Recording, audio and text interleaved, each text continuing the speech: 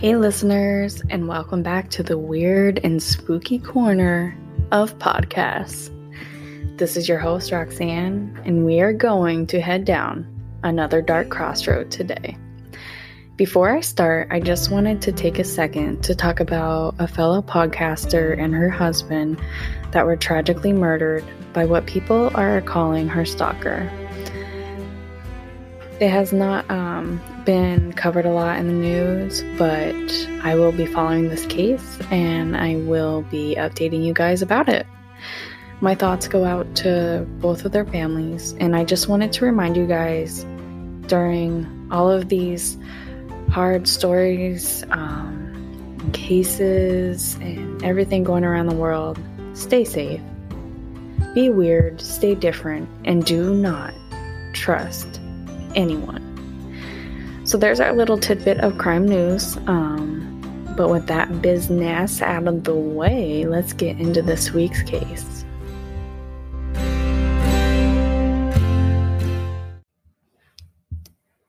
Today we are going to be covering the suspicious death of Catrina Mowrey.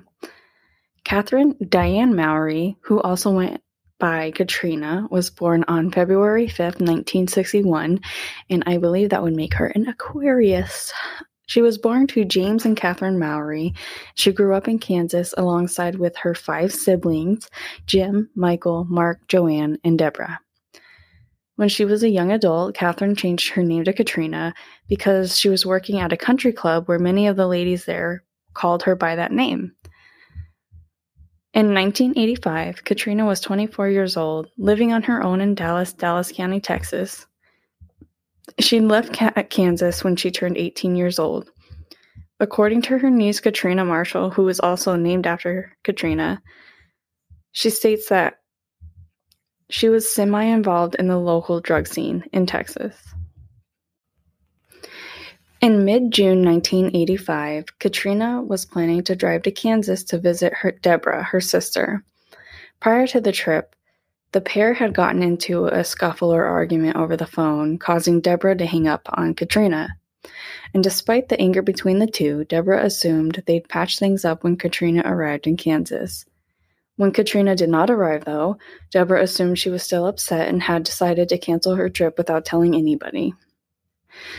That same month, on June 25th, 1985, the manager of an apartment complex titled Casa 3 Apartments at 200 South Morales Avenue was walking by an alley when she noticed a strong odor coming from a 1978 Ford LTD parked nearby.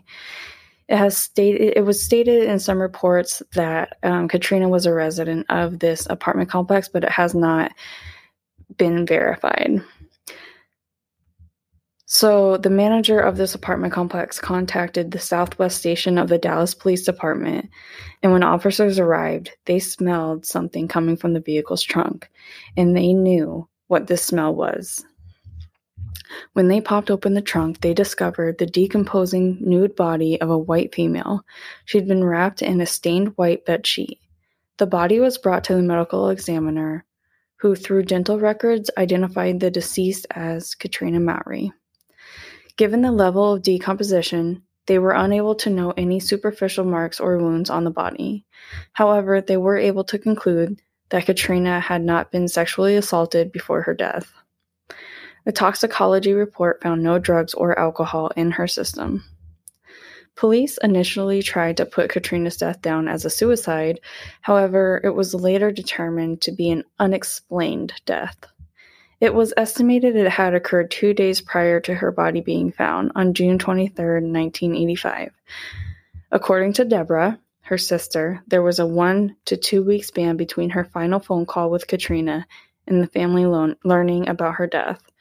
Her body was eventually released and the burial done in Lawrence, Kansas. I just want to add here that I do not see how they could have thought that this could be a suicide. This is a young woman in her early 20s with her whole life ahead of her, living the dream, and she's found naked in the trunk of a car. Why would you strip down naked and lock yourself in the trunk of a car to commit suicide? That just does not process in my brain cells. But anyway, moving on. Catrina's death was never publicized to the wider Dallas population, with little in the way of media coverage. At the time it occurred, it was reported to be the cause of an overdose, as a toxicology report had yet to be completed. Speaking with the media, one of the sergeants working homicide claimed there was evidence she'd taken cocaine before her death. Them not covering this case could have been why it kind of slipped through the cracks. They made assumptions, and instead of immediately trying to find evidence and search for if she was murdered or if there was foul play, they assumed, and they didn't reach out to people, and they lost contact. They could have possibly gotten closer or solved this case if they would have put their feet on the ground from the beginning. Investigators went to Catrina's apartment and found nothing out of the ordinary. There was no evidence of forced entry and nothing was missing. In fact, her glasses and contacts, which she was legally blind without, were found on her nightstand. I think that says something right there. If she's legally blind and cannot go anywhere without her glasses or her contacts, and they are left behind, how was she able to be out walking around? How did she end up in the trunk of a car, naked?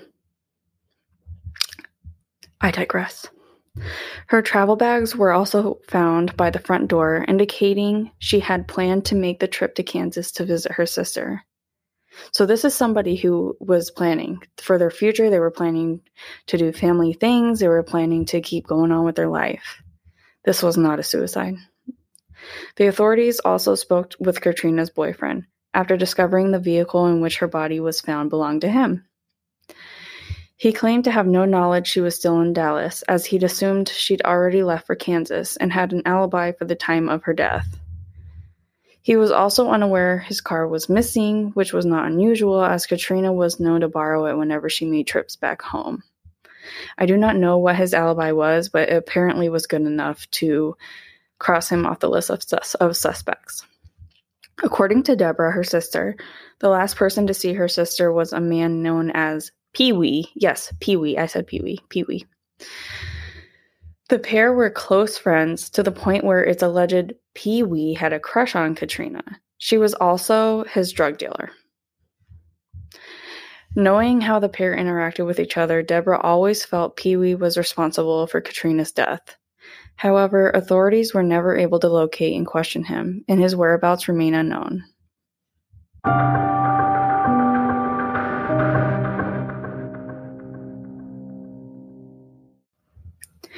It's widely believed that Catrina's death was not taken very seriously by the Dallas Police Department due to her involvement in the local drug scene. According to Catrina's niece, investigators misled the family into believing they were actively looking into the case, when in actuality, it was left completely untouched. This caused a divide within the family, along with unresolved anger and resentment. It was also considered a taboo topic and thus was rarely spoken about. This is devastating. This is a young woman who had family, loved ones, a future, a boyfriend, and she was just tossed to the wayside because of a stigmatism that people who are in a certain lifestyle mean less than others. I cannot believe, seriously can't believe this. And it's so sad for this family to not even have the support of the law enforcement, people who are supposed to be protecting us and finding the answers and helping us. All they want is answers for their daughter, and they aren't getting that. And it's sad. Catrina's niece has had minimal contact with law enforcement, and what contact she has had has resulted in their conversations going around in circles. At one point, the investigator she was speaking to was unable to locate Catrina in their database and accused the family of passing down stories that were not completely accurate, in quotation marks. As for what her niece believes happened to her aunt, Catrina Marshall says, "I never consider any theory off the table. completely. However, it's possible it was somehow a situation where someone did panic and needed to hide her body. I'm also equally considerate to the fact that this was a homicide. I say that because of how she was found, naked, wrapped up like a burrito in a bedsheet, along with the fact that she was found across town from where she lived, and she couldn't have driven herself there because legally she was blind without glasses or contacts, and both were still on her nightstand next to her bed all the way across town. Regardless, law enforcement failed to investigate, failed to bring justice or bring closure to my family, and sadly, not only did they possibly let her killer escape, but they also sentenced her sisters to a life of misery.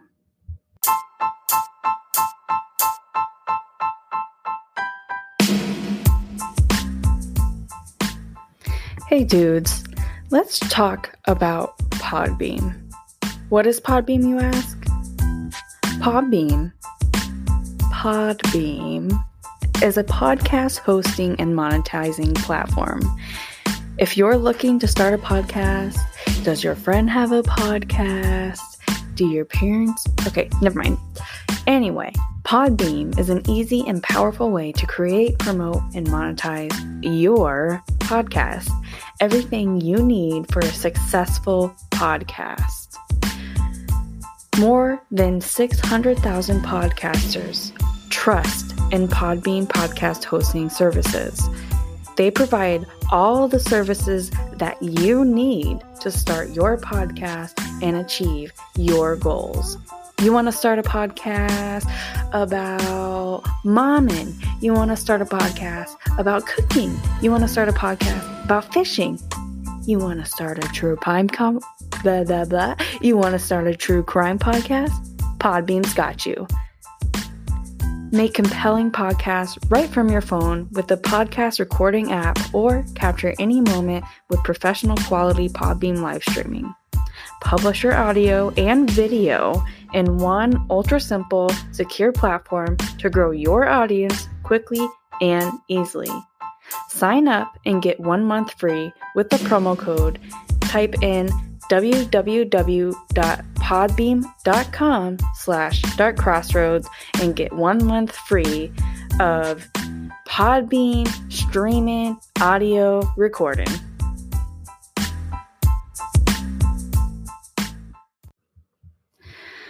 One of the main theories that has been tossed around about this case is that Catrina was a victim of foul play. This is due to the fact that she was found deceased in the trunk of a car across town from where she lived, as well as the fact that she was naked and her body was wrapped in a bedsheet.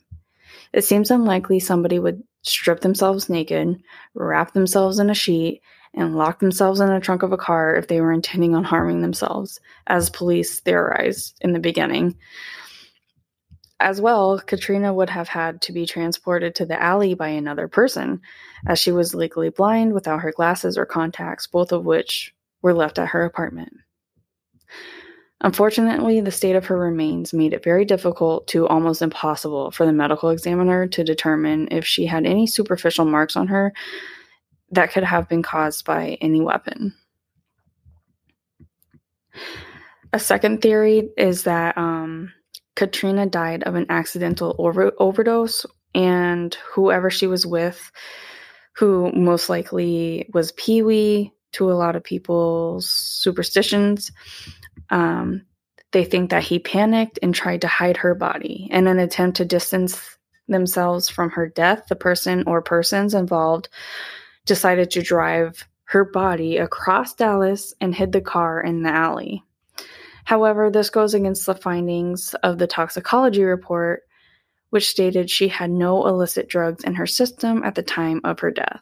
If she had died of an overdose, there would have been some indications of drugs in her system, especially as she was found just 2 days after her death.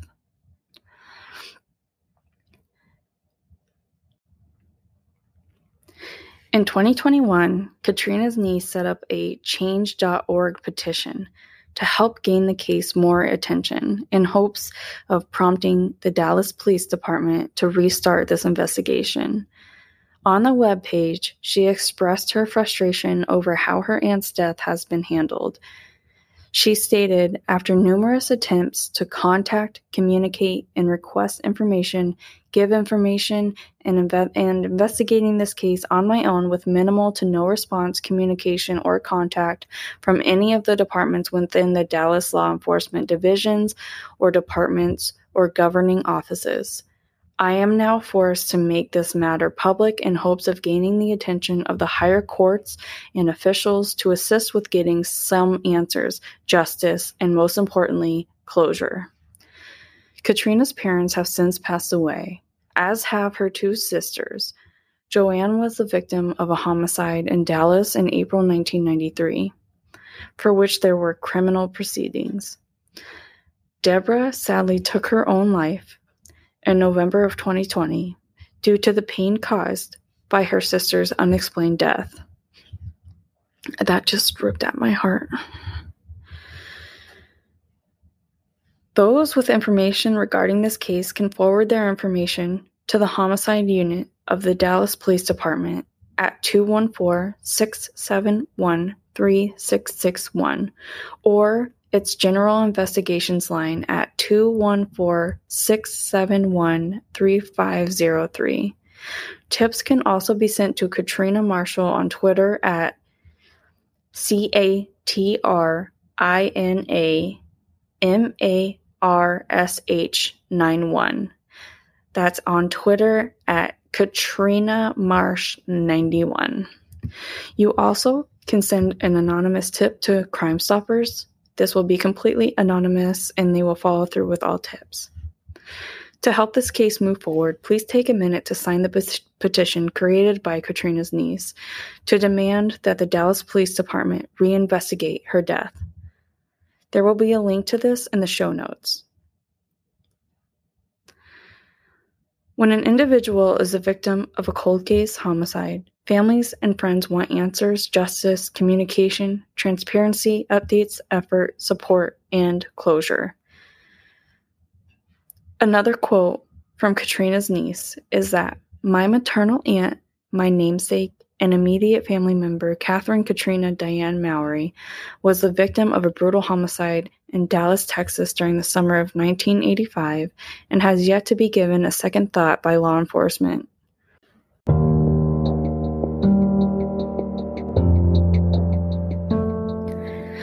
Alright, dudes, so I hope you enjoyed this episode, and let's try to get help for this family.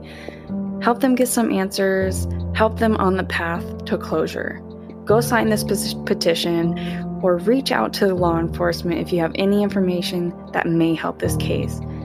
You can also reach out to Catrina on her Twitter or contact Crime Stoppers, a completely anonymous. They won't look into who you are. They will follow through. Let's just try to help this family here. They've gone through so much already. They've lost enough people. Let's just give them a little bit of hope and help them get a little bit of closure. I think they along with everybody else, deserves that. And with that, don't forget to rate, review, subscribe, follow us on social, check us out on the website, and also don't forget to stay different, my friends. Stay different. The Curiosity Box delivers the cerebral fascination of Vsauce right to your door through engaging science toys, surprising puzzles, and books that expand our understanding of the universe. The creators worked together to create, design, and handpick each illuminating item in the Curiosity Box, including constructive kits, brain games, and imaginative custom t-shirts. Every quarterly delivery will turn your home into a laboratory of wonder. If you have always been curious about the world around you, then subscribe to the Curiosity Box and have access to the most popular science education network on YouTube, as it energizes a community of Earth's most inquisitive minds with videos spanning science, math, and the human experience. And now all of that passion is in a box pulled off the screen and put in your hands. You can also receive monthly courses spanning popular academic disciplines to inspire and nurture the next generation of curious thinkers, innovators, and inventors. They are delivering a deeper learning experience through AR, VR, and video lessons on the MEL app. Join the curious community on their journey to explore the world, celebrate the amazing, and support brains for the future of our pale blue dot and beyond.